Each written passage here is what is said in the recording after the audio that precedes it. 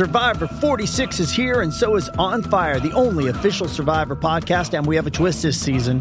The winner of Survivor 45, Dee Valladares, will be joining us every week.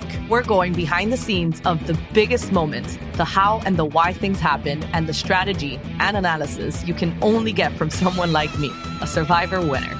Listen to On Fire, the official Survivor podcast, wherever you get your podcast. Does Monday at the office feel like a storm? Not with Microsoft Copilot. That feeling when Copilot gets everyone up to speed instantly? It's sunny again. When Copilot simplifies complex data so your teams can act, that sun's shining on a beach. And when Copilot uncovers hidden insights, you're on that beach with your people, and you find buried treasure. That's Microsoft Copilot. Learn more at Microsoft.com/AI for all. What's Pro Football Focus doing? Last week they had Brady. This week they got Brady. We're literally doing it differently from everybody else. As a matter of fact, moving forward from this point on, I will not make reference to PFL. Ready to get into it? Yeah. All right. We're going team by team. I would be very careful about slinging stuff. Am I going to get sued? We got legal on this? I like football season, all the things that go with it.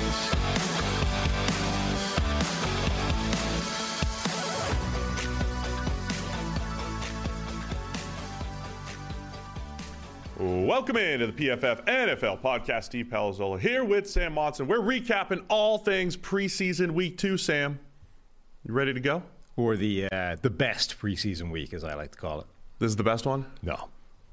Oh, okay. It is fun, though, when it used you get... to be week 3 out of 4. Well, it's funny when you get... This is the game... This, I think, is the game generally that is treated with the most disdain and contempt by the NFL teams, you know? Like, I retweeted a sort of pre-game list of the, I can't remember how, 25 49ers that weren't going to be playing in this game, something like that. Like, there are teams out there who are like, nobody's playing in this game. Nobody. I used to like the old flow of you got 4 preseason games, you got like a series for the starters in week 1, you ramp it up a little bit in week 2. Week 3 is the dress rehearsal. They used to call it the dress rehearsal week. Yeah. Play through the half. Mm-hmm. Maybe into the second half. Like, learn what it feels like to come out of halftime. Starters, then you sit out week 4. Maybe see a series again, right? Now it's just like stay healthy, which is fine. But you also do get I'm waiting for this to happen. Baltimore won, right? Of course. So they're up to 22 straight, or was that 21? I don't know. I'm losing track, but I know it's better than Miami. Yeah. And so they need to write a book about this. I'm waiting for some team to just get sick of that and go, we are playing the starters all game just to stop this win streak. Slow down the Ravens. Because everybody's getting fed up with Baltimore just winning every game in the preseason. Ravens preseason train here. But it does mean that you get these games sometimes in week 2 where one team is playing none of the starters and, some select backups aren't playing either. And the other team is actually running the starters for like the majority of the first quarter. And it's literally first string against second string for half the game. Yeah, Josh Allen and the Bills going up against Broncos backups this week. Yeah, exactly. And you're like, okay. I think it was already a challenge to get anything of substance out of preseason performances. You're muddying the waters even further when you're saying now you're going up literally against backups. All right, well, we will have some reactions and overreactions to this weekend's action. But first, the charity drive. Yeah, we are up to $1,350. We had another $5 come in since the last time I thought that was the number. My pin tweet at PFF_Sam or the description of the podcast. We are raising money for a group called Needs Inc. They help provide the money for people to afford service dogs who desperately need them, because apparently service dogs are insanely expensive. $17,000 at a minimum to buy the dog and $40,000 to train the dog. So you are out a staggering sum of cash if you need a service dog, and most people don't have that kind of money. So Needs Inc. steps into the breach and helps pay for those costs. When we hit our goal, we're going to find out if I can pitch a baseball 60 miles an hour. Yeah. Which I will. Yeah. I'm not even gonna debate you here. I'm just gonna let you go. I'm looking forward to seeing it, though. We appreciate everybody that's already donated, those who are considering it. I should have invited you. I didn't know what the protocol was, but I did make my major league debut. I saw on Friday. Bits and pieces. You saw bits and pieces. Yeah. It was one of those like home run derby style things where there's somebody like lobbing you a ball from behind a fence thing. No, he was in front. He was pitching. It was former Reds pitcher Tom Browning. Oh, maybe I just saw the batting. Was that batting practice? They put the batting cage up there, so you don't want foul balls going into the stands and everything. Oh, okay. It was a controlled environment, but we played a 9-inning game. Me and a whole bunch of other PNC clients. Shout out to PNC Bank. Were you obviously the best player, or did you blend in with the PNC banking crowd? There was a couple youngins who probably play in like a local softball league who were hitting the ball pretty well. Oh dear. But I was clearly the best. Okay. All right. That's okay. I didn't get any hits, though, because I just kept trying to jack bombs. I was just trying to hit home runs. And it was like slow-pitch softball. Everybody would just back up and catch it. Huh. You weren't able to, ding one out of the park? No. That's a bomb. I mean, I've lost some power through that. I came close. I came close-ish. Closer than anyone else. Okay. I wasn't getting the backspin I needed. I was kind of top spinning it, hit some line drives right down the line. I mean, hit the ball hard. Okay. Hitting some line drives down the line that were just foul. And then I don't want to get into it too much. So they block off certain areas of the field, right? So when you hit the ball in the air, you're supposed to think too. You're supposed to think. You're supposed to get wide to get the angle to run around first base to get to second base. So I'm over there just instincts taking over. But there was rope blocking that angle. Like they wanted you going up the baseline. They don't want you tearing up the grass. Okay. On Great American. This is on Great American Ballpark where the Reds play. And you tear up some grass. So the rope is right there. We'll say rope. And I'm looking at the ball and I'm just, instinctively running wide. And I almost tripped over the rope. I had to like leapfrog it into the area you're not supposed to be as I was trying to take my wide turn. It was a pretty athletic move. I see. But we lost. We lost pretty bad. 19-4, my team lost. This guy at third base had no range. I hope he doesn't listen. This guy had no range. I had to play third base starting the fourth inning. Okay. Sorry. I sent you a video of part of it. I think I sent Tyler a video of the whole thing. Did you see Jake Paul trying to do baseball things? Yeah, atrocious. That's what I'm trying to tell you. So it's not easy. But there was both. He pitched and he also hit. Yeah. I would go out on a limb and say I can do both better than him. Again, I think you underrate how difficult it is. This is the thing. I'm coming to the conclusion that there's a giant swathe of people that just can't do these things. Like, you watch him throw a baseball, and you're like, that's pitiful. Honestly, I don't need to hear you anymore. Same with tell me what you can do. I just want to see it. I just want to raise the money, and I want to see you throw the ball. But this was the same with the hitting thing, right? Like, initially, it was like, oh, I'm going to get murdered by your pitching. We're going to see if I can, like, make contact with one. And then we're doing the batting practice thing, and it's like, hit. It's not that hard. Now, it might be hard if the guy's firing 95 down at you, but you fouled a few pitches off and hit a pop-up to the pitcher's mound. Right, which was way more than the, like, random snick of contact we were hoping to get at one point. I'm just saying, this stuff, when you're talking about, like, just reaching a level of, like, can you do this and not embarrass yourself? That's not that hard. I can't wait to see it. All right, we're going to get into all the preseason action. But if you haven't heard by now, Underdog Fantasy is the best and easiest place to play fantasy football this summer. We've all been there in fantasy football leagues. It's Sunday morning. You're digging through the news reports on the interwebs, trying to figure out whether to start your stud wide receiver who tweaked his hamstring last week or have a player on your team who hasn't been getting in the end zone. And then one week he suddenly goes off for 30 points on your bench.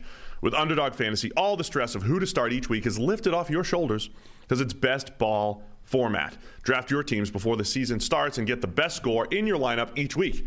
Right now, you can draft an Underdog's Best Ball Mania 3 tournament and take your shot at $10 million in total prizes. Plus, Underdog will double your first deposit up to $100 when you sign up with the promo code PFF. If you play 10 of those dollars using promo code PFF, you get a free PFF subscription. Underdog drafts close just before NFL kickoff, so what are you waiting for? Head to UnderdogFantasy.com or the App Store, play $10 with code PFF, and draft your Best Ball Mania team today. All right, Sam, I want to go around the league and recap some of the rookies, right? We got another week in the books. We have Falcons-Jets here tonight for Monday Night Football. Or do you want to start with the misinformation that was floating around the internet as well? Let's start with that then. All right, let's start with the misinformation. Warren Sharp has gone viral. Warren Sharp on Twitter going viral, calling a backside cutoff block that happens about 10 times a game, calling it dirty just because, as our friend Mike Renner said, Kayvon Thibodeau, Giants rookie, took it on with his MCL now instead of, the way you're supposed to. Young Michael has deleted that tweet because he's got a policy of not dunking on people this year. So let's not draw attention to the fact that he already violated his own policy. To be fair, explain what happened really quickly. Explain the play. I mean, look, it's an inside zone backside cutoff with the H-back, man. It happens all the time. Yeah, and the tight end went a little bit too low. Thibodeau attacked the block the wrong way, and it ended up with was it Thaddeus Moss essentially chucking himself into Thibodeau's knee, right? Which doesn't look good, but there's nothing actually wrong with it. Like it's not an illegal block. Forget illegal. It's not uncommon either. The technique was weird, but it's not uncommon. Well, yes, but it's also not illegal, which is something a lot of people were whinging about. And to be fair, it wasn't just Warren Sharp. Now, Warren Sharp might have been the only one cynically doing it for tweets, but Rich Eisen tweeted, penalty, period, hefty fine, period, suspension, period, nothing less is acceptable, period. No, that's also wrong, Rich. Well, exactly. So, and Rex Chapman replies to that with word. It was not. Rex doesn't know what he's talking about. So it was not an uncommon reaction to that play because it looked bad. But as you said, it's a perfectly common standard, in fact, play and block that is legal and was badly executed, I think, probably by both sides. I think Moss ended up going a little bit lower than he would have wanted to go. Thibodeau, what's the word I'm looking for? Not reacted to, challenged the block, played the block. What? Took on. Yes, took on the block incorrectly.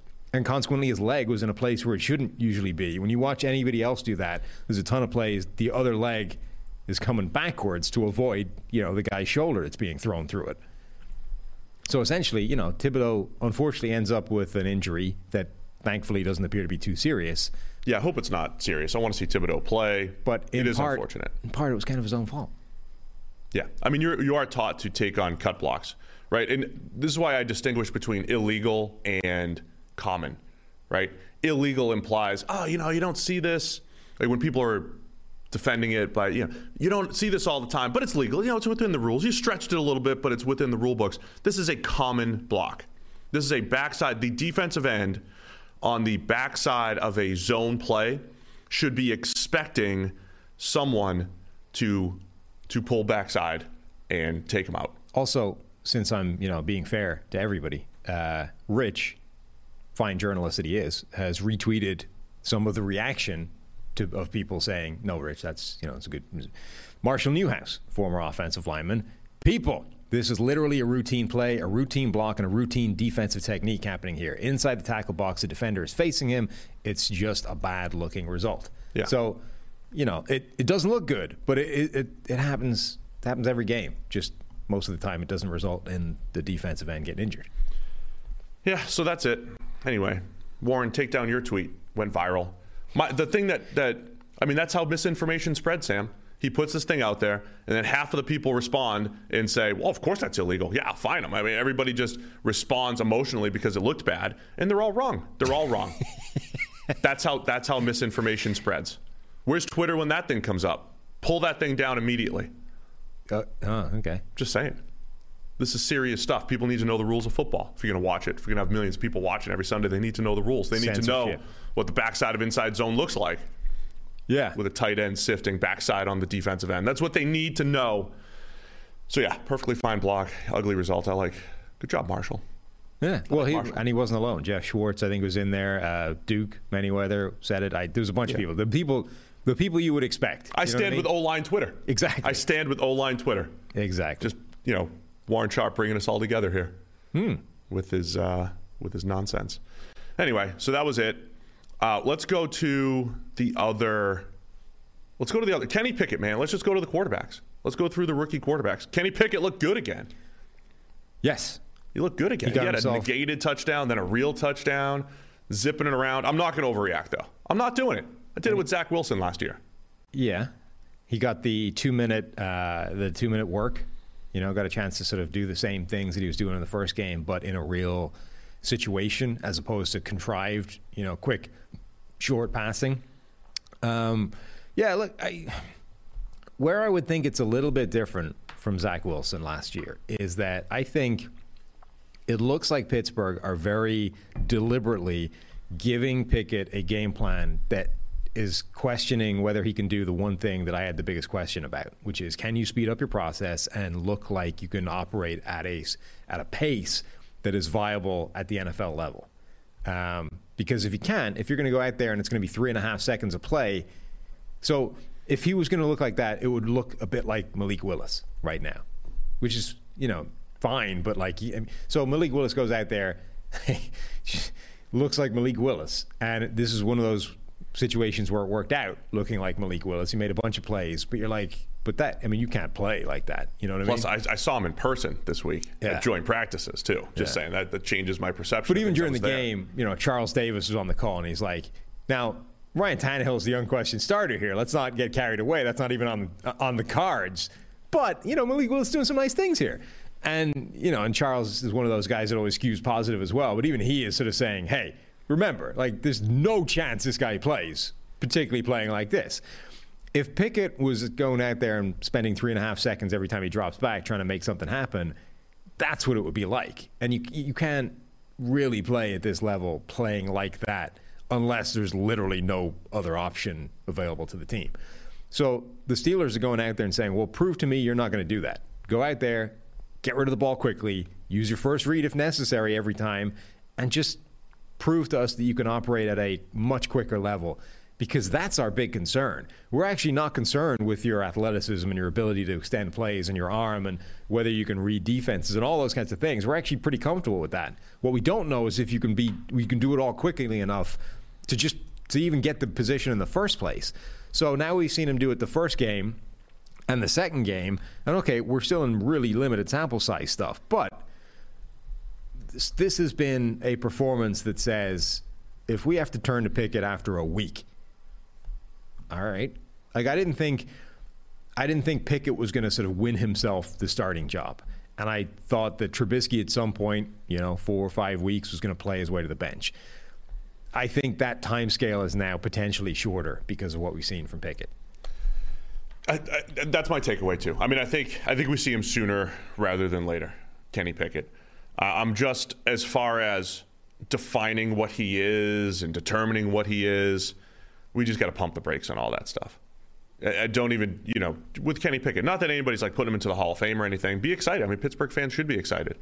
I just always like when it's tweeted out here, the preseason hype reminder. What Daniel Jones did as a rookie.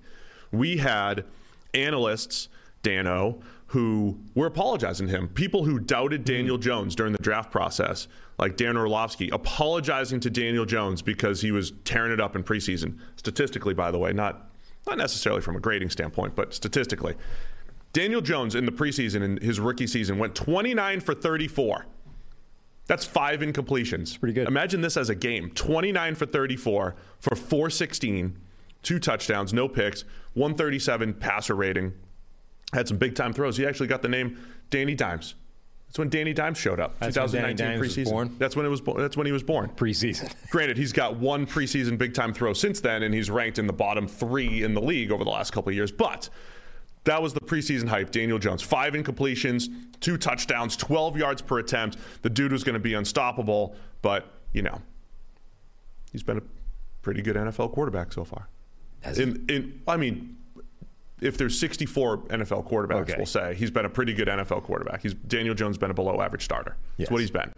So just, pump the brakes on it. Zach Wilson, I was jumping through the roof. I was ready to watch Zach Wilson be the top rookie last year. Maybe Trevor Lawrence is going to overtake him at some point, but I was ready for Zach Wilson, and he looked completely lost for the majority of last year. I think overall the takeaway for preseason should be there are very, very few players for whom you are completely changing what you think about them entirely.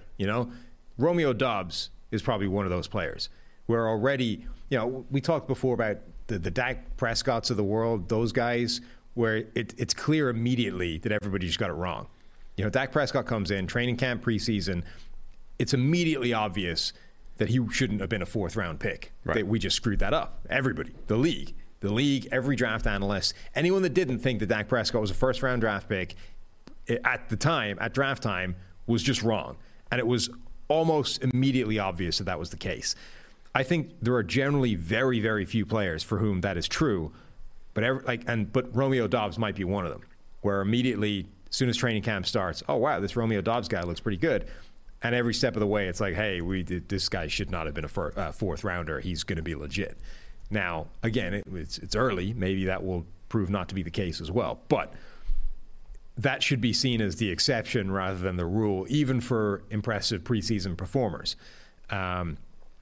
What I think you can do is slightly change the overall narrative or a specific narrative. So with Kenny Pickett, it shouldn't be completely changing what you think about Kenny Pickett. You shouldn't be immediately looking at these first couple of preseason games going, oh, wow, forget what we thought. Kenny Pickett's as good as any quarterback we've seen come into the draft for the last, 5 years. He's every bit the legit prospect these guys were. It's like, no, what we're seeing now is, okay, maybe he's still not a great quarterback prospect, but the thing that we were concerned about, the speed of his process, it looks really good. Maybe let's just tap the brakes on that. Maybe that's not going to be a huge problem. Even with what we're seeing now, I wouldn't expect him to go out there if he starts as a rookie and post like a Ben Roethlisberger fastest average time to throw in the NFL. I still expect him to be one of the slower quarterbacks in the league on average. But now I'm no longer thinking it's going to be 3.5 seconds a play and it's going to be the reason that he can't function. So average time throws 1.91. I mean, it's almost like Kenny's been listening to our show. He's like, I'll show them. But I honestly think the Steelers are out there saying, show that you can do this. Yeah. Or at least maybe they're not even telling him. Maybe they're just saying, okay, let's see if he can do this, because this is the thing that's going to hold him back. Either way, it's impressive. And look, maybe the Steelers are just good at developing and teaching and all that stuff. And because Mitchell Trubisky, I know you sent me that play. I was watching that live too, where Trubisky, scrambled out and should have been sacked 3 times and then threw it up, and it almost got caught, but it also almost got intercepted. It was like, that was impressive. But Trubisky looks half decent too out there. I think the Steelers, if we're honest, based off Big Ben's performance last year and the grade that we gave him in the 50s, they should be there's a chance they're better at quarterback, right? Even though if you said on paper, is Trubisky better than Ben Roethlisberger? No. But Trubisky's full seasons have been better than the full season that Big Ben put together last year. And Kenny Pickett, if he graded in the 60s as a rookie, okay, that's not crazy. Steelers probably better at quarterback this year than last year, without the Big Ben limitations of really, you don't want him. He can't move. He's got to get rid of the ball. He's got to protect the offensive line. Steelers might have a decent offense compared to last year, where it was really painful, 4th and 10 check downs and stuff like that. Yeah. It was painful to watch. That Browns game on Monday Night Football, where neither team could move the ball, that essentially vaulted the Steelers into the playoffs. There was some painful offensive performances last year from the Steelers. I think they might be better now with your boy George Pickens and all that stuff, the additions that they've made in Pittsburgh. That's where I think my takeaway is, with not just Pickett, but also Trubisky, a little bit of Rudolph through these first 2 games. Yeah, it's possible. I mean, I just think that Pickett is now showing that he is an option going into this season, which I didn't think was necessarily going to be the case. Malik Willis finishes, under 50% completions, and has a nice touchdown pass where he sat in the pocket. Now, that was the one time, on the touchdown pass from Malik Willis, Tennessee Titans quarterback, sits in the pocket, had all day to sit in the pocket, and it was good. It was almost like they said, stay there, right? Stay in the pocket. Not that he did it every single time. That's absolutely what they've been telling him. Yeah. Like Mike Vrabel has been reported as they benched him from the last game because he wasn't doing that. Right. And it's funny, you're watching this game, and it's like every time Malik Willis makes a play, a Malik Willis play of running around, doing something, extending the play, doing something crazy, it's like they sort of cut to Mike Vrabel on the sideline, and she's looking mad at it. Vrabel is sort of watching this going, all I want you to do is stand in the damn pocket, work through your progression, and fire the ball to somebody. Stop whatever you're doing. I don't care if it's working out. I don't care if it's going well. I don't care if you're gaining yardage. Just do the quarterback thing. And I'm kind of wondering, who did Vrabel think he was drafting? It's not like this is new. This isn't surprising. This is who Malik Willis is. He's not acting surprised. He's acting like a coach. He's training him, right? That's what you do. You train him up. I mean, maybe, but at some point it feels like you should have been expecting this, Yeah, but you can still expect it and encourage ways to get better and to train it. Clearly, Willis is working a little bit. So he still had a lot of words here. Still had over 4 seconds per play, 4 seconds per drop back for Malik Willis, start to finish. So, would you like to know what his average time to throw was on plays that went beyond his first read? I don't know, 6? Close, 5.8 seconds. 5.8 seconds. Now, this is where it gets awkward, particularly for Mike Vrabel, is on those plays, he went 4 for 6, had a touchdown, and 3 first downs. So every time he did that, essentially, every time he extended the play, it worked. But it's just, Vrabel's out there going, come on, just stand in the pocket, would you? Stand in the pocket, just work through, come on. But it's not who he is. It's not who he is right now. It might never be who he is. Yeah, so I was at joint practice, yes, of course. Yeah, so you've got you always have to have takeaways coming out of that. Titans, got to see Malik Willis close up. Where I was in the access I had was a little limited, so I was really only seeing the Titans offense. Okay. The Bucs offense were on and the Titans defense was on the far field. Brady was gone, so it didn't matter. It didn't matter. He's back now, though. I wasn't. Is he back? Today. Oh. Yeah. Yeah, I mean, I didn't want to report on anything there. All I know is my sources tell me they were not concerned whatsoever. They said there's a lot of noise on the outside, but we feel pretty good on the inside, much like they've been saying the entire time. Yeah. But maybe he did still go to the Masked Singer like the theory went. Maybe. I mean, who cares? I've been saying this before. I don't understand why this has taken this long and potentially like a retirement and a previous engagement for this to be like an offered thing to certain veterans who don't honestly need to be in training camp. I mean, we still don't know why. Right. But supposedly it was planned. But who cares? I don't even care what the reason is at this point. There are a lot of players that reach a certain stage in their NFL careers and they want no freaking part of training camp. Because if you're a millionaire, who's used to a certain standard of luxury with a family and all these kinds of things, you don't want to go decamp to some college dorm for a month doing pointless reps. Most of them aren't in dorms. Don't do you any good. But a lot of them are not in like fun places. They're not in your mansion that you paid for with your own hard-earned money, and has your family there. So the Michael Strahans of the world are the perfect example. That guy reached the end of his career and had like a yearly, game of chicken trying to avoid training camp. It's like, why did the Giants not just say, you know what, you're Michael Strahan. I'm reasonably confident when we get to week 1, you're going to be good to go. Forget about it. Show up week 1 and we're happy. There was a video out there of LT, the original LT, Lawrence Taylor, right? And somebody was asking him about, we got to ask you about this story where you almost missed a game. And LT launches into the story. It turns out it was completely different. You told us on the last show. Right. But my point being, the team was comfortable if LT made it to the game before halftime, not like training camp. There should be a whole bunch of players in the league where the league is like, you know what? You should be the player rep. We don't need you here in training camp. You're a superstar. You are the least area of concern on this roster. I don't give a crap if you arrive during this training camp. Just show up for week 1 in shape, and we're all happy. Like, why is this who cares when Tom Brady is there or not? I mean, I think quarterbacks, it's a little bit different because you have a Julio Jones or a Kyle Rudolph coming in and, they want, it's about reps and timing and stuff. I get it for like a defensive end or whatever it is. But for the quarterback, especially a Brady, who's always, he's not over there playing Call of Duty like other quarterbacks and, being told to study 4 hours a week. Kyler was out there calling plays. Kyler was out there calling plays, leading touchdown drives, I know. But it's about timing and getting a feel and these guys rep it out all offseason, right? Exactly. I mean, that's why they don't need to be there for maybe it's weeks fine of training camp. Maybe it's fine. But it's also, by the way, Brady's back. Once you get to the regular season, it's not like they're not practicing. Like, there's time for Brady and Julio to figure out when he's going to run his dig route. It's not, it's not that hard.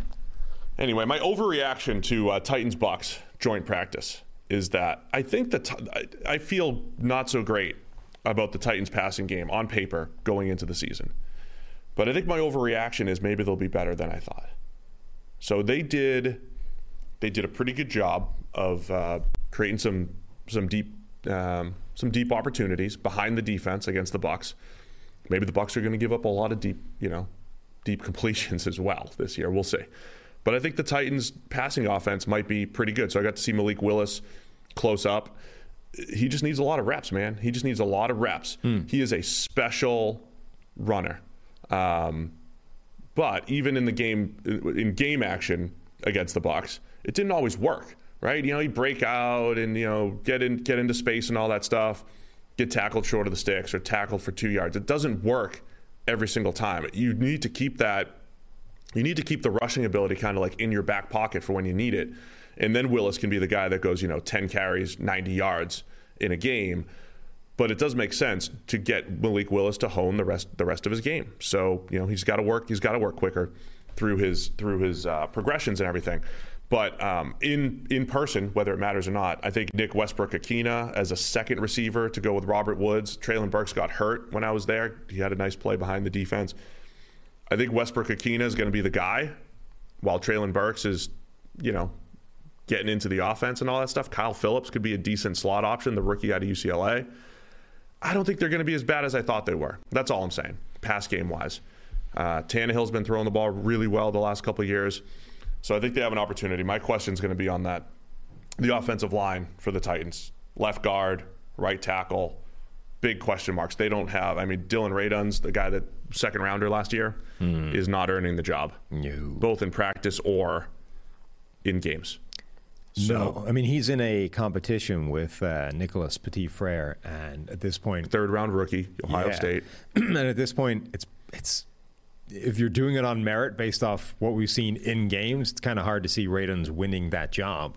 Maybe practice is going the exact opposite way, but Radunz looks bad. Also, was talking to someone from the Titans who said Derrick Henry finally filled out in his lower body.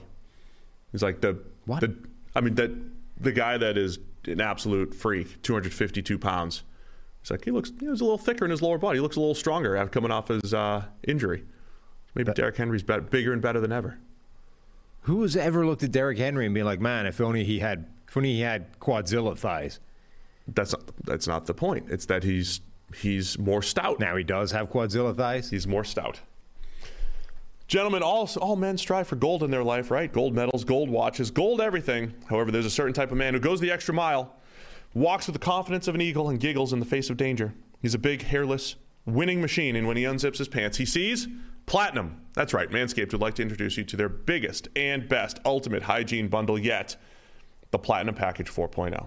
Manscaped is the leader in below-the-waist grooming. Now you can trust them with the whole shebang. Join the 4 million men worldwide who trust Manscaped by going to manscaped.com for 20% off plus free shipping with the code PFF.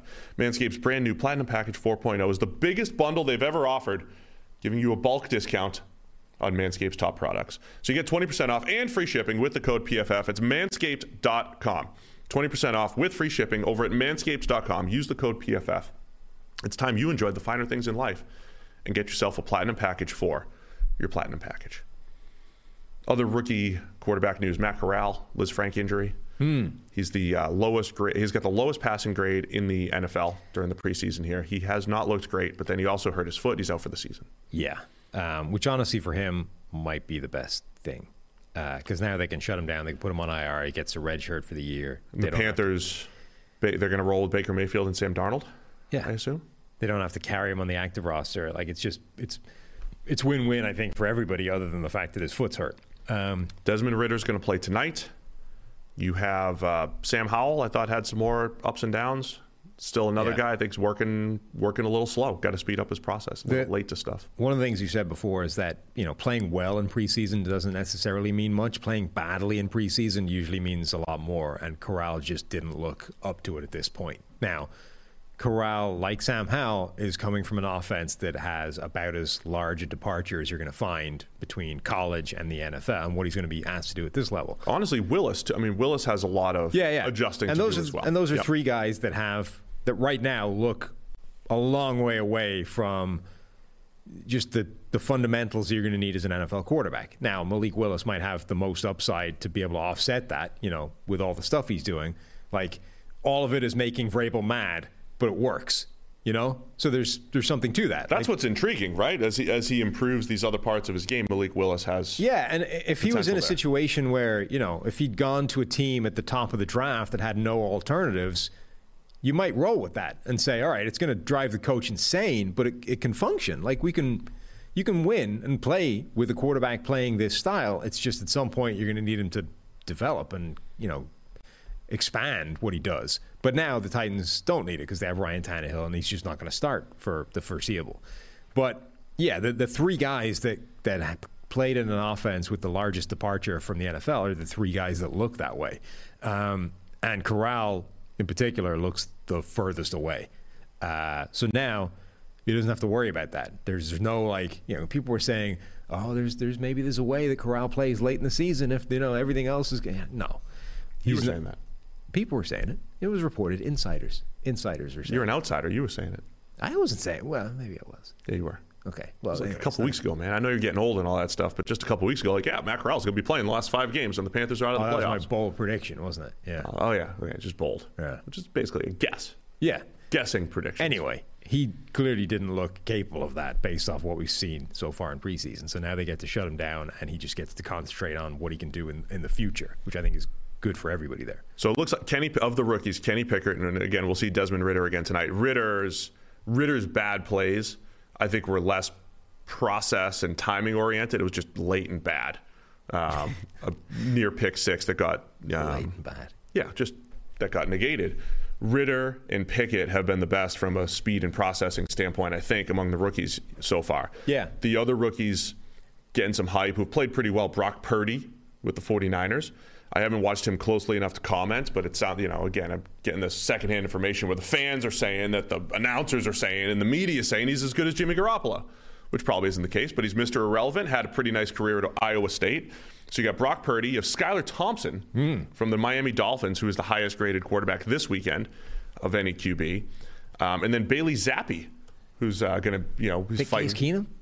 Thick Case Keenum's looking pretty good for the New England Patriots, fighting Brian Hoyer for a backup job there. So Skylar Thompson and Velus Jones are interesting to me this year because they're similar players in terms of they're both old rookies. And this was a year where there's a lot of old rookies because there was the COVID year that gave a lot of guys an extra season in college. And at the time, it was like, oh, we give these guys an extra year. COVID caused all kinds of chaos, lost seasons for a lot of people. But then we fast forwarded a year, and it's like everybody forgot that was a thing, and we just hold it against them the way we hold it against all old rookies. Generally speaking, in the sort of previous decades, having to, needing that last year in college is like an indication of something wrong with you as a player. Like, why couldn't you break out at 19? Why did you have to wait until you were 21 and you were older than all these other guys and more physically developed? You needed the physical advantage to be able to win. That's a red flag because in the NFL, you're not going to have that. Everybody's a physical freak. And it was sort of used as a stick to beat prospects with. But, you can't sort of give them a free year because of COVID and then charge them for it later. It's sort of, Look, for receivers, there's a pretty good history of earlier is better age-wise. Of course. But again, it's like you can't sort of, it feels like a bait and switch. You can't be like, well, have an extra year because COVID hit everybody and we lost the seasons. And then, oh, look at this freak. Why did he need a 5-year college career to be any good? It's not that, though, necessarily. It's when you're watching a guy play. It doesn't mean that every 23-year-old is going to be bad, right? I mean, I've been down this rabbit hole recently of when do guys break out, and it's like edge defenders and receivers. It's better if they break out earlier. If you see something at 20 or 21 years old. However, Khalil Mack got drafted at 23. Calvin Ridley got drafted at 23 plus. They're both really good, right? They're both really. It doesn't mean there's not exceptions here. But when you're watching college film and a guy is 23 or 22, almost 23, his senior year, you just have to acknowledge that he's going up against 19-year-olds a lot of the time. It's even more fun for these two because they're 25. Yeah, I know. They're saying it's like you're talking about grown men going up against still developing men, right? Yeah. I mean, there's a difference. So you just have to say, if you're going to say this guy had great stats, this guy had great performance, you have to adjust performance for age. I think the overrated part of the age is like, oh, he's got no upside. And so it's not necessarily that. It's that you can't be like, wow, this guy's incredible, and not acknowledge he's 3 years older than everyone else. That type of thing. Yeah. So Velus Jones, born May the 11th, 1997, 25 years old. Anyway, my point being that we've a lot of pre-draft talk on both these guys was how old they were and the negative that is and how much you have to discount their player, whatever it is. It was used as a reason not to draft them high or not to buy into them as prospects. And so far, both these guys will look pretty handy. Velus Jones was making some nice returns to the Bears. Skylar Thompson was out there balling with the backups. Eric Galko was talking about how he could put himself in a position for the backup job in Miami, which I like Galko, but he's a hype man. He's Shrine guy. Yeah, hype man for the Shrine guys. Yeah. I mean, Jim Nagy hypes up the Senior Bowl, and Eric Galko hypes up the Shrine Bowl guys. I will say, I think the Shrine Bowl's got a lot of good players that came out of there this year. Oh, yeah. And speed, guys like Tyquan Thornton and their speed. As good as Skylar Thompson has been, their backup is Teddy Bridgewater.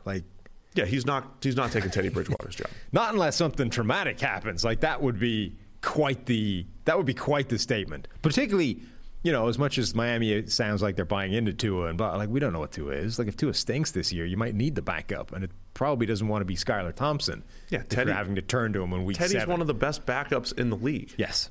So I would not go that far yet. That being said, Teddy, 50% completion versus Skylar Thompson's 76%. Well, there you go, sold.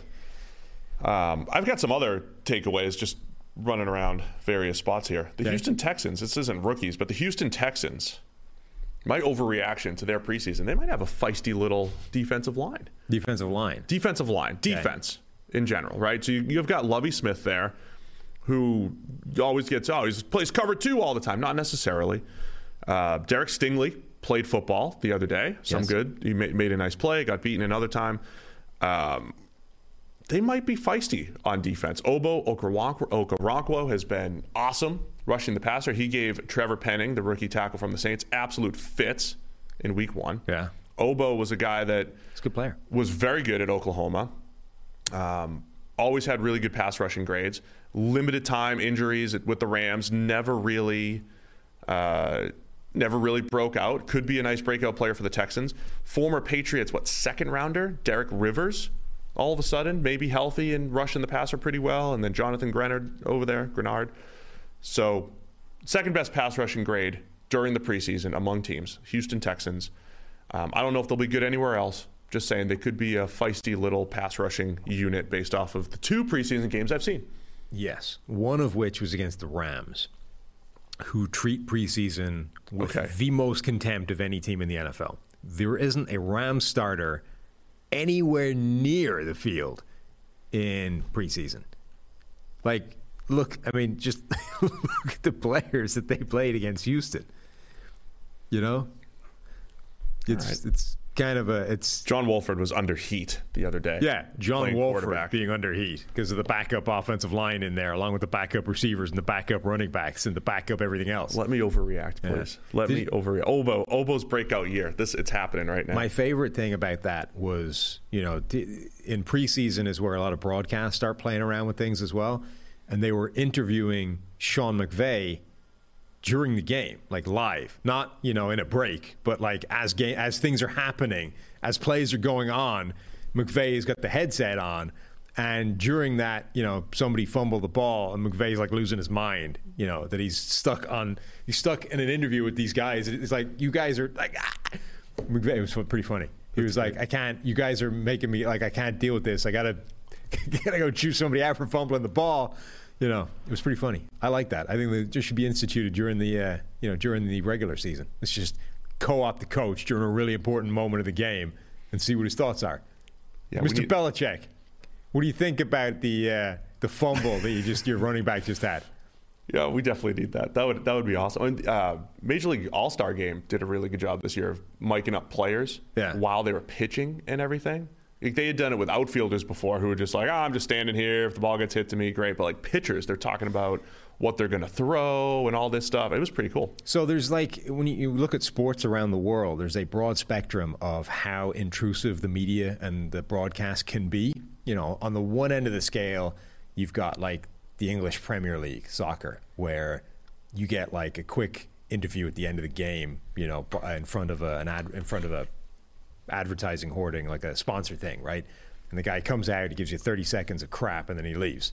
That's it. That's your access. Done. The end. And you don't hear from officials, and none of this stuff. So it's all closeted away. You get almost no access whatsoever. At the other end of the scale, the Australians are at the bleeding edge of pioneering intrusive media. They started that crap of interviewing people during games, where you would have you would have backup players, you would have like coaches, like the actual head coach, while stuff is going on. There's not a break in play. We're just talking to him during this 3-minute stretch where anything could be going on. And they're just like, chatting, hey, what do you think? Hey, they've been pretty good right now. You're down by 8. How are you feeling? Like, they've also been the one that had the cameras in the dressing rooms, like watching team talks and stuff. Like they will, and then they would also, the second the game is over, they would run up and like throw a microphone in a player's face as he's like walking off and start interviewing him. Be like, wow, that guy just got his ass kicked by 30 points, and you're asking him like, well, tell us about how your day went. How do you feel? Yeah. Tell us about it. I'm just saying that the Australians are really pioneering that, like how to get the media right in there, And if the NFL wants to go down that route, that's where you got to go looking. You got to go look at the Australians. NFL probably doesn't need it a ton, but it would be entertaining. I mean, sometimes. Who's to determine what a need is? I'm just saying, if McVay was on the mic every week, that would enhance the product. Eric Ezukanma from Miami Dolphins. You kind of liked him around the draft time, right? Yeah. Texas Tech wide receiver.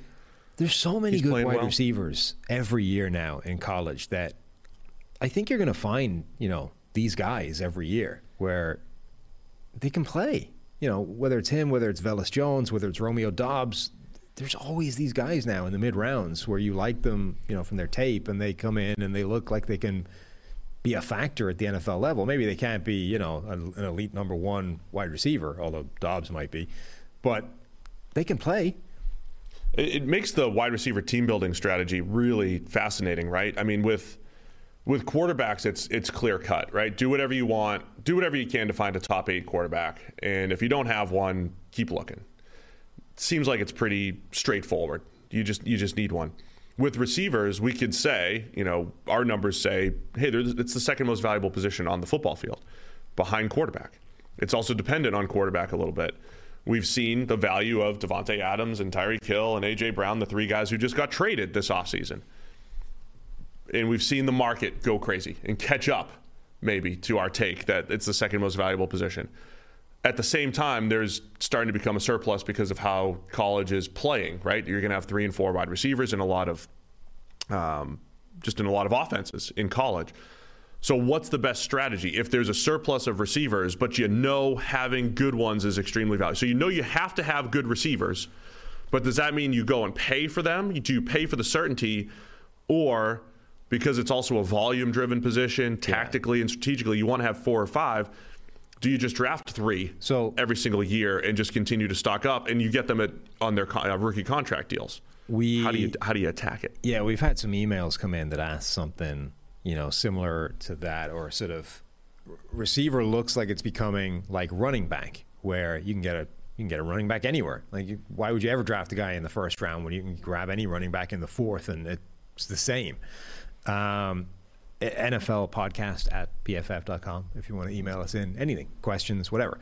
So we had people asking that. I think where it becomes, because receivers starting to look like that now, where you can get receivers all throughout the draft. There's so many every single year. The strike rate is really good. It's starting to look like, why would you ever take a receiver high? But I think the difference is, even in this world of running back by committee, receiver, you still really need that elite number 1 superstar guy. Or you don't really need him, but it helps a lot. So Jamar Chase being the perfect example. Chase comes in and immediately not just transforms the Bengals offense generally, but makes life easier for T. Higgins, for Tyler Boyd, for everybody. And what he's able to do, had a completely transformative effect because he's got that elite number 1 special skill set that can win from everywhere. I think Devontae Adams has a pretty good chance of doing that for the Raiders. I think A.J. Brown has a pretty good chance of doing that for Philadelphia now, and was doing it for Tennessee even before he got traded. So there's a big difference in finding that guy wherever you're able to find him. Even if you're able to get, the 2 through 5 in the receiving core anywhere and have almost no investment into that guy, I think there's still a lot of value in finding that number 1. And Philadelphia might end up being the perfect case study for this because, okay, forget the fact that Devontae Smith hasn't necessarily become the receiver yet that they thought when they were drafting him in the first, but they're about to have almost no resources tied up monetarily in receivers 2 through 5 or 6. Right. And then have a ton of money thrown at A.J. Brown. And with that, they're going to end up with this potentially amazing receiving group that generally doesn't have a lot of money in it. You know? That's where I'm wondering if that's – I like the path you're going down, because I think where we can say, hey, receiver's the second most valuable position behind quarterbacks. The problem is my guy Corey Davis or Christian Kirk. The problem is when you have your number 2 wide receiver. Those are the guys where I think paying $10 to $15 million for those guys. Not for the high end number 2s who are borderline number 1s, Keenan Allen, Mike Williams, like paying $20 million for Keenan Allen and Mike Williams. Those guys are 1A, 1B type of receivers. I think once you get in that $10 to $15 million range or more for a number 2 type of receiver, Corey Davis, Christian Kirk, even Michael Gallup. I mean, Michael Gallup I like at $10 million, but that's probably the cutoff where there's a fair discussion of, what if we draft 2 or 3 of these guys every year? You stumble into one Romeo Doubs, right? You stumble into one guy. Because Doubs, my overreaction, he could be Michael Gallup like in year 1. He could be Michael Gallup-esque in year 1 for the Green Bay Packers at a fraction of the price. But imagine how good Romeo Doubs looks if you still have Davante Adams. Because that's the issue, right? You need Doubs to kind of replace Davante Adams' production. Whereas the Packers last year, we were saying they need a guy to take pressure off of Davante Adams. Whereas they had a Romeo Doubs projecting him, that could have been the difference in them making a little Super Bowl run there. It's the problem with distilling every sort of shred of football information down into this like cookie cutter, simple paint by numbers type of explanation. Generally, wide receiver is the second most valuable position in the NFL. But it isn't as simple as that. It doesn't mean that every wide receiver is more valuable than the corresponding other position, corner, pass rusher, whatever it is. It means that the very elite wide receivers are the second most valuable players in the NFL.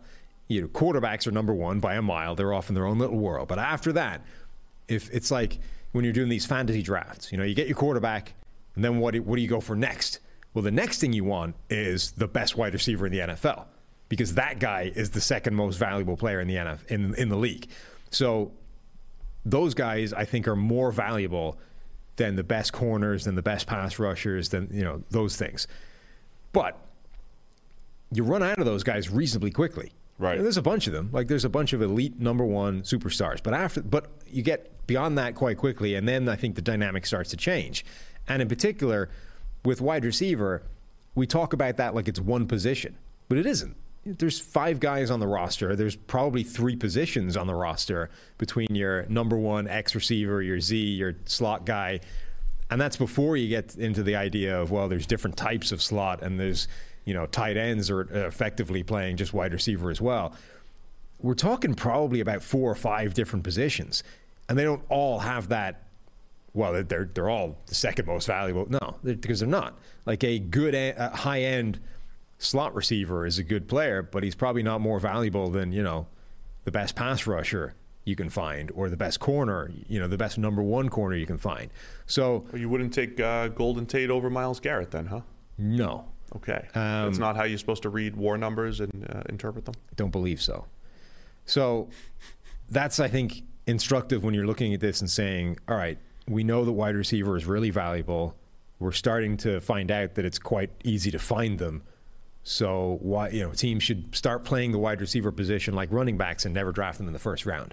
I think what we're saying, or what I would take from the information right now, is if I think there's a Jamar Chase in the draft and I'm in position to get him, I'm still 100% fine with spending a top 5 draft pick on a special wide receiver talent. Or I'm also fine with paying a Tyreek Hill, a Jamar Chase, a Justin Jefferson, whoever it is. I'm fine with paying that guy elite wide receiver money. I'm fine with dropping $25-30 million a season on somebody I know is a guaranteed superstar.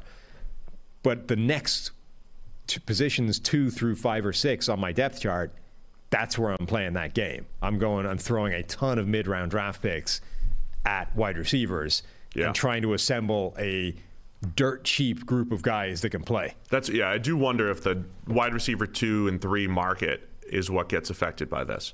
The best scenario for me is still to have what the Bucs have, what the Cowboys had. I think 2 true number ones. I think that's still the best scenario. But if you don't have access to the second number one, maybe it is like, hey, don't overpay for a 2, don't overpay for a 3. Build through the draft because that's where the surplus is coming in. Because if you went and you've got to cherry pick the successes, obviously, but just to give you a kind of indication of what you could achieve, if you had your guaranteed superstar number 1 wide receiver and then you flooded like a bunch of draft picks in the mid-round somewhere, even just looking last year, if your group of 2 through 5 wide receivers was an Amon-Ra St. Brown, if you got Romeo Doubs this year, if you got Cooper Kupp, Nico Collins looks like he might be, a really impressive player heading into year 2. Like, there's a ton of these guys you could have snagged in the mid rounds that are able to come in and be good right away. I was going to say something. Yeah. College football's back. Oh. It's time to enjoy the tradition, the fun, and the great offers from DraftKings Sportsbook. It's the best segue we've ever had. To celebrate the best time of year, right now, every customer, new customers, can bet just $5 on any team and get $200 in free bets instantly, win or lose. That's new customers only. If that's not enough action, you can also place a same-game parlay for a shot at an even bigger payout. Just combine multiple bets into one, like which team will get the win, which team will score first, and more. That's always good when you have a really good team. They're probably going to score first. You got them to win. You combine them, get that same game parlay going. DraftKings is safe, secure, and reliable. Best of all, you can deposit and withdraw your cash whenever you want. So download the DraftKings Sportsbook app now. Use promo code PFF. Bet just $5 on college football and get $200 in free bets instantly. That's code PFF only at DraftKings Sportsbook. 21 plus in most eligible states, but age varies by jurisdiction. Eligibility restrictions apply. See DraftKings.com/sportsbook for terms and resources. Gambling problem? Call 1-800-GAMBLER. In Tennessee, call or text the Tennessee Red Line, 1-800-889-9789. In New York, call 877-8-HOPE-NY or text HOPE-NY. That's 467-369. One per customer. Minimum $5 deposit and wager $200 issued as 8 $25 bets. I thought we consolidated this whole thing into one 1-800-GAMBLER number. Can we get Tennessee and New York on board here, please? I mean, look, this is the problem with your whole country. The states' rights kind of deal is you go and they have their own gambling numbers. I mean, I agree. I agree with the states' rights. And then they can change it and you can't do anything about it. I stand with the states' rights, but not when it comes to, we could federalize numbers. One gambling number. Can't do it. It's overreach. I feel like we could do that. Can't have it. Can't have the kind of federal overreach. That might be the one place I'll let the federal government intrude is the one gambling number that will consolidate my. I mean, I'm all for any federal overreach that makes my life easier. Basically. Yeah? Yeah. Like if you could cut 20 seconds. If you cut 20 seconds off that read, I could talk more about DraftKings Sportsbook and how good this deal is. Maybe that's how, if I run for government, that'll be my platform. Everything I do, all of my policies will make your life easier. That's what you do. All of them. Yeah. Everything I want to do will make your life easier. You steal the easy button. Vote for Sam. I mean, you can't because I'm not an American citizen, so I can't run for government. But when I do. Soon. You're on your way, though. Yeah. When I do, that'll be my platform. You can steal the easy button from Staples. That'll be like just put your face on the easy button. All of my policies make your life better. Make your life better. Vote for Sam. Yeah. There's no lies told here. Everything I do will make everyone's life better. Yeah. Because everyone's got the same expectation. Yeah, that'll definitely work. Mm-hmm. How about Isaiah Likely? Yeah. Ravens 4th-round tight end absolutely tearing it up. Just unstoppable last night against the Arizona Cardinals. It's not just game hype, though. It's been practice hype. I mean, he's making great plays at practice all the time.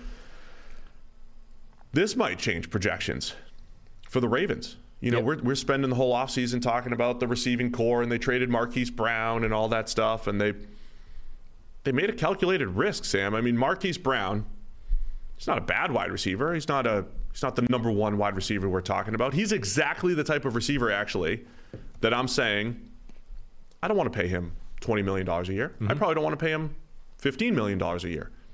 And the Ravens made a calculated decision to trade him, get a first-round pick in return, and having a tight end like Isaiah Likely step up the way he has in training camp in the preseason and maybe become the best 1-2 punch at tight end in the entire NFL, Mark Andrews and Isaiah Likely. This is huge for the Ravens, who have so many questions as far as what their pass game is going to look like. Each of whom was drafted in the 4th round, right?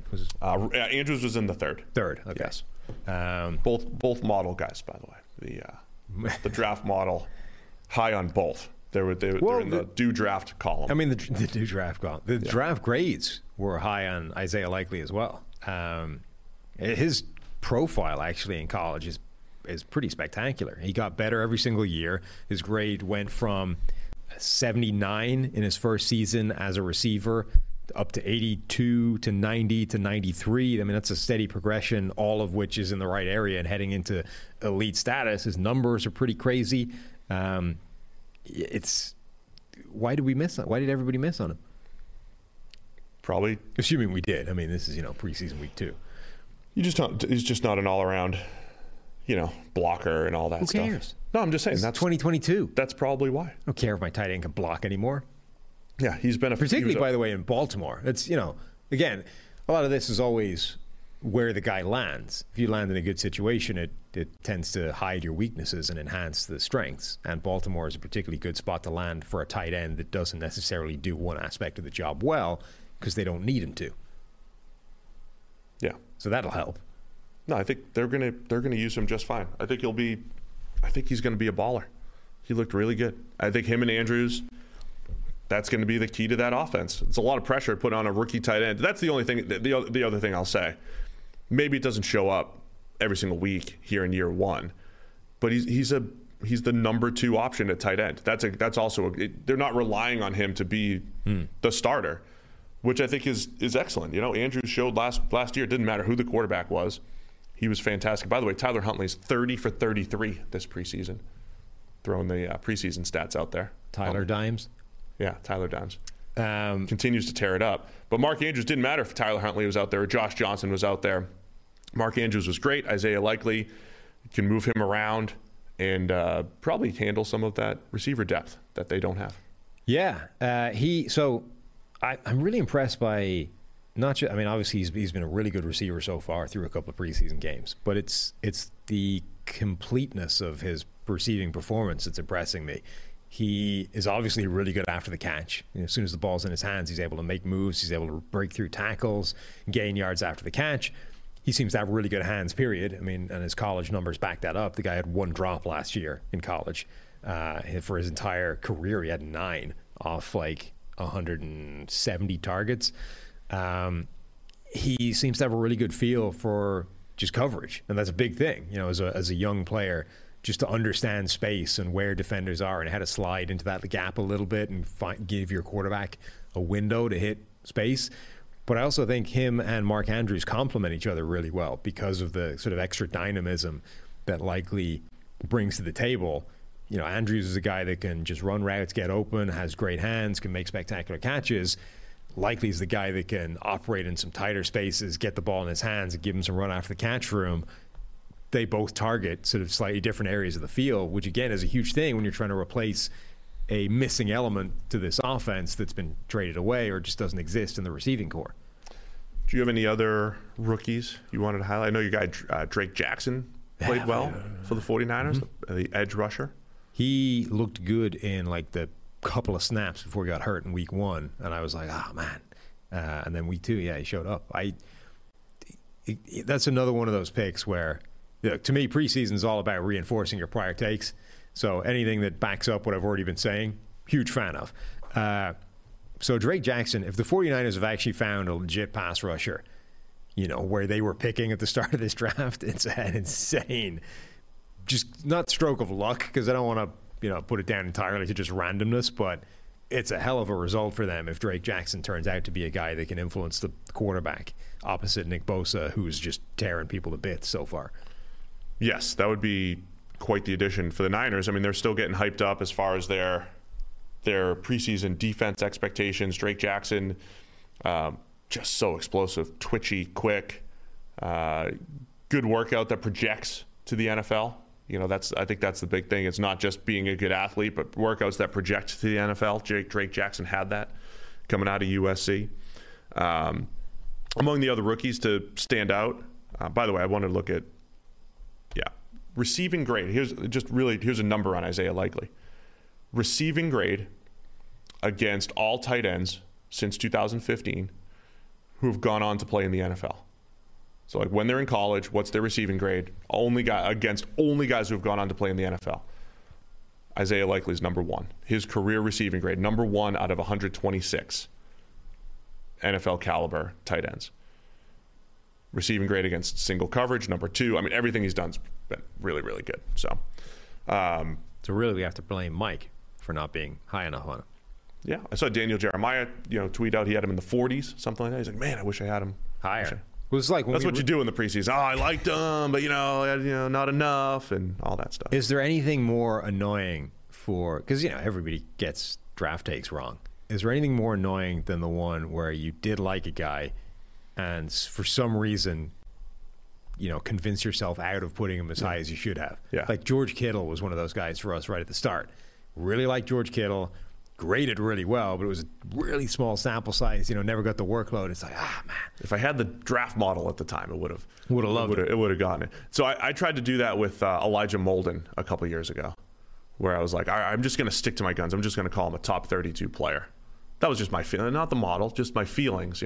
Watching him and everything. Titans slot/safety. We'll see.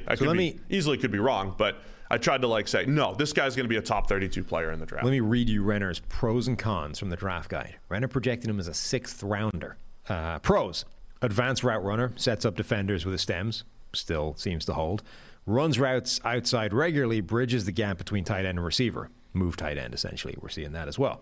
Speed to easily outrun linebackers. He even ran away from safeties at times. Again, we're seeing that. Gets the ball in his hands, the dude is toasting people. Cons: not the size of an NFL tight end. Won't get respected in the run game. I would argue, who cares? Even when he's in line, Likely was used almost exclusively as a 2nd-level blocker. You don't want him, blocking defensive linemen in the trenches. Again, C.1. Who gives a crap? And the last con, a lot of scheme production in unique Coastal Carolina offense. So that is probably the kind of biggest legitimate question mark in terms of a draft projection is, okay, grades are really good, production's really good, but how much did that offense help achieve that, and is that going to exist at the next level? Yeah, Likely's interesting with doesn't have long arms, didn't actually run fast. Our combine score, though, because I see the YouTube chat talking about it, our combine score kind of takes all of those numbers and projects it to actual on-field performance. It doesn't say, is this guy a good athlete? I know there's things out there that say, is this guy a good athlete? Yes or no, which I think is valuable. It's an interesting data point. We take our data points, though, and just project it to performance and say, this combination of measurables, will it project a good performance or not? And Isaiah Likely, with his good vertical, good broad, below average arm length, below average 40 time, knowing his height and weight, all of that stuff, it's an above average. It's a good workout, good measurables for Isaiah Likely, even though there are some that look bad. So to me, that's a slightly better way of doing it rather than just saying, is this guy a good athlete or not? It's, does it project at the next level? And Isaiah Likely did have that. All right, man, anything else that you want to call out here from the preseason? So the Seattle offensive tackles are both playing well, at least in terms of pass protection, which I think is Charles Cross had like 3 or 4 penalties the other night. Yeah. That was not great. No. So you got Charles Cross at left tackle, Abe Lucas at right tackle. I think, like one of the mini storylines of the entire season here. If Seattle was a contender, you would say, this is a big risk. They had Dwayne Brown last year. They had Brandon Shell. Both good, solid starting tackles. They're trying to replace both. Because I think Seattle's in rebuild mode, they're rebuilding with 2 starting offensive tackles. If they were contending, you'd say, wow. Or if they had Russ back, you'd say, wow, this is a big risk. 2 new starting tackles. It's still a big risk, as far as winning games this year. But so far, so good. Charles Cross has looked mostly as advertised as far as pass pro goes. Really good at mirroring and just looked like the best pure pass protector in the draft last year. Abe Lucas, both guys coming out of the air raid system, right? Mike Leach either recruited by Mike Leach or played in Mike Leach's system in Charles Cross's case. So that's always a tough projection at the next level. Yeah. But it's been so far pretty good for both players. Let's talk about rookie offensive tackles generally so far through preseason, because I think there's been an interesting mix of performances. Charles Cross, I think, looks reasonably good. Looks like a first-round talent. It's been better at pass protection than the other stuff, but decent. Abe Lucas, I think, is the really important find for Seattle because, if they're going to get back to anywhere respectable, they need to start having some good drafts. And if they've managed to find a starting right tackle in addition to the guy you would assume is going to be their starting left tackle, given the draft capital expended on him, Lucas was a third-round pick. If they found a good quality starting right tackle in the third round, that is golden. And then there's also, we liked Abe Lucas at the time. There's another couple of those guys where everybody kind of liked them in the mid-rounds that look good immediately. So Green Bay drafted Zach Tom out of Wake Forest. And Green Bay has this absurd, the way the Steelers seem to be able to just pick a wide receiver anywhere and the guy's good. Green Bay seems to be able to do that with offensive linemen randomly. And so Zach Tom, the 140th overall selection. He's played left and right tackle so far in 2 preseason games, and his grades across the board in every facet are good. Like 75 probably plus. Play guard if they need him to. He could play maybe anywhere on that offensive line. Again, that if they seems manage like to find a guy in the fourth. That's what the Packers seem to be doing, right? They have a whole bunch of guys that could play anywhere along the line. Elgton Jenkins is like once they slot him in, all the other pieces will fall around him, but they have other guys that have that flexibility. So, some of those mid-round guys showing up really well, and then the other end of the scale, Ike Ekwonu's looked good as a run blocker. I know the Panthers posted a highlight clip of him just racing somebody. Right before he gave up a sack? Yeah, but the pass protection hasn't been nearly as good. And Matt Rule has sort of talked about how, he's kind of a way away from being where we need him to be as a pass protecting starting left tackle. That's a big deal for Carolina. As much as you sort of applaud the decision to take the offensive lineman at the top of the draft rather than reach for a quarterback, and I think you reinforce that decision later by trading for Baker Mayfield. That could unravel pretty quickly if the left tackle is a problem. Ekwonu so far with a 62 run blocking grade, but 38 pass blocking grade this season. Charles Cross, as you mentioned, far better as a pass protector, so he's gone the other way as far as his splits go. Evan Neal's been pretty much middle of the pack, the Giants' first rounder. But has definitely shown some issues and is reworking his sets. In a way. Remember when they first drafted Andrew Thomas, and we had Andrew Thomas as the number 1 tackle in that draft at the time, which even in hindsight is wrong. Tristan Wirfs has been way better, even the sort of optimistic projection of Andrew Thomas. But immediately the Giants set about reworking Andrew Thomas's pass sets. Okay, we're going to struggle for a while until this is where it needs to get to. It feels like that's a similar thing that's happening with Evan Neal right now. Is we're going to see some growing pains until he works out his technique and gets that where it's going to be in the future in the NFL.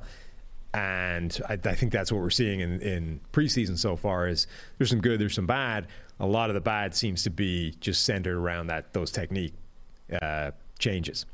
The key with tackles as rookies, by the way, Abraham Lucas, who you mentioned, Abraham, 4th among all rookies in overall grade. So that looks like he could be a potential steal there.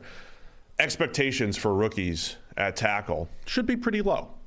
Even first rounders, you just don't have a whole lot of players who come in and are really good right away. Last year, Penei Sewell, Rashawn Slater. Year before that, Tristan Wirfs. Other guys figure it out in years 3, 4, 5, whatever it might be. So it could be. I always thought this class, whether it is Cross, Evan Neal, or Ike Ekwonu, all of those guys had things to work out. I wasn't necessarily expecting those guys to be great right away, but they were potential type of players. So yeah, I'm always interested in seeing the offensive linemen in preseason just to see how they fit in. A lot of the size, speed positions or athleticism-driven positions, which is almost everybody in football. But it's just good to see how they handle it, right? How do you handle speed as a blocker? How fast do you look on the field? That's what I'm always looking for in the preseason. And a bunch of these guys are looking like, hey, sometimes they get overwhelmed. Other times it's like, hey, I can understand why these guys are looked at as future good players. And then the other player we mentioned earlier is Nicholas Petit-Frere, who may very well end up winning a starting job based off his preseason performance. The Titans' right tackle spot is pretty interesting, right? Because that's where Jack Conklin was for years. He walked. They tried to draft Isaiah Wilson and he played 3 snaps on kneel downs. Didn't really have a replacement. David Quessenberry had a good year as a run blocker last year, still gave up over 10 sacks. But the right tackle spot for the Titans, it's kind of been a revolving door, but they've still run the ball extremely well. Pass protection has been a major issue over the last few years. So you drafted Dylan Raduns, I think, to be more of a right tackle than a guard. He hasn't been good at either spot. And now, like I said earlier in the show, right tackle still a major question mark. Will Petit-Frere be the guy going forward? Looks like he is right now. But for a team that was the number 1 seed, playoff aspirations, it's a question mark there. And then the starting left guard spot replacing Roger Saffold. Okay. Have you got any more big picture takeaways from what we've seen so far in preseason? Because I got one. Well, we talked about the Eagles on the PFF NFL Daily today. Asked about them going to the Super Bowl. Brought that, the hype train, either up or down. Go listen to see where we landed. What else do you have? The Raiders' offensive line could be as bad as it looked like it might be. And if it is, that's the thing that derails their season. Yeah. All the focus has been on Alex Leatherwood so far, but kind of lost in that was Andre James, had a pass blocking grade of 4.7. It's not good. No, it's not. It's not good at all. They just don't look good. Alex Leatherwood at tackle, I don't think is viable. Like, given what we saw last year, he led the NFL in pressures last year. Despite after 4 weeks, they went, oh God, put him into guard. This is a catastrophe. With that change, he led the NFL in pressures given up. And guards should not be giving up that much pressure. No. He was genuinely catastrophic at right tackle and better at guard, but still problematic, still bad. He's gone, and then it's not even like they went, okay, this is just not going to work at tackle. Let's keep him a guard. They went, no, let's coach him up, put him back at tackle. Well, that's not going to fly. So either they move him back to guard, or they just cut bait immediately as a guy who's not ready or isn't going to ever get it or whatever. But right now, Alex Leatherwood starting for this offensive line is an issue. And it doesn't just extend to Alex Leatherwood. There are other problems on the offensive line, not least of which, if he isn't your starting right tackle, who is? I wonder if you've got guys like Trent Brown in New England, maybe coaching staff souring on him. Not saying he's going to be available. It'd be pretty funny if the Patriots and the Raiders just kept passing Trent Brown back and forth. I know, right? I mean, I'm just reading reports from Mike Reese in New England saying, Trent Brown and Kendrick Bourne at receiver both need to kind of step it up for the Patriots. And they have some depth. Maybe not necessarily a tackle, but certainly a receiver. I'm just saying, I would look around the NFL. If I'm the Raiders, I'm not tied to any of those offensive linemen. Leatherwood is you've got Colton Miller at left tackle. He's become solid. But Leatherwood is the one guy where you're like, it's not my draft pick, but he shouldn't be as bad as he is. There's some investment that I would want to make there with Leatherwood. I don't see the rest of the Raiders offensive line as got to keep these guys around and see how they develop. If I'm the Raiders, I think there might be some linemen available, cut days. Again, the Riley Reifs of the world that might get released or whatever it is. I would bring them in. I would stitch it together. I know continuity is important. I know practice time is important. I know all of that's important on the offensive line, but so is blocking people. And if the Raiders currently cannot block people, I don't care how many reps they have together. I would also say that the Raiders have cap space. Like, they have money to spend if they need to. And there's guys still out there. Like, we watched last week a few offensive linemen get signed off the street and walk into probably starting jobs, or at the very minimum contingency plans for guys that are potentially going to miss time. The Raiders could do that with a bunch of different spots. I mean, you look at the guys that are possibly available. We talked about J.C. Treader before. Every time a center goes down, J.C. Treader's still out there. J.C. Treader would be the second best offensive lineman for the Raiders, maybe the best. Guys like Darrell Williams. Okay, Darrell Williams has had an up and down career, but he's almost certainly better than what they have at right tackle. For sure. Jason Peters. You've got the left tackle. You probably don't want Jason Peters flipping to the right side. Maybe he's not your guy. But there are players out there that can come in and be capable starters for this offensive line that are available in free agency right now. Yeah, I'm trying to look through all the second stringers, guys that could be out there. Either way, I think it's a place I would look. if I was the Raiders. Well, we've covered a lot of stuff. It's impossible to cover everything, but talked about a lot of stuff here from the preseason. Kenny Pickett going to the Hall of Fame for the Steelers. You heard it here first. Well, you heard it in Pittsburgh first. Not here, necessarily. Well, we appreciate everybody for tuning in. We got one more game this week, and then one more week of preseason. It's about that time. I'm ready for the regular season. You ready? Yeah. Preseason, like my excitement's up, get to see some stuff, and it's like, all right, I want to see you guys play full games. And then we start to dial in the third show. 3 BFF podcasts a week. Yeah, so we'll move in. We'll add a Wednesday show, so you'll see us Monday, Wednesday, Thursday. Don't forget the daily, so we'll be up to 8 total podcasts of Steve and Sam during the week. The daily, don't forget to subscribe to that, PFF NFL Daily, and then go to Sam's pin tweet at PFF_Sam. And if you're so inclined to see Sam throw a baseball. Or the description of the podcast. Description of the podcast will also have a link there. Any donation, small or large. We've got $5 donations coming in. We've got $100+ donations coming in. We appreciate them all. All right. We appreciate everybody that tuned in. We'll see you again on Thursday. Maybe we got to get some footage from Rams-Bengals practice. We got to try to do something cool. Will I do that? I don't know. We'll try to do something. But Rams and Bengals, the Rams are coming to town. We're gonna hang out. Maybe get old friend Zach Robinson. Try to get some guests here. Throw a microphone in his face and see what Zach says? Yeah. And then he's going to get fired. It's like, no, you can't talk to the media. Or just doesn't want to talk. He might not want to talk. He's never been tremendously keen on the camera. He knows how to talk about the seam routes. Does. We did a podcast together, Zach and I. It'll be like a big reunion. Yeah. All right. We'll see you guys Thursday.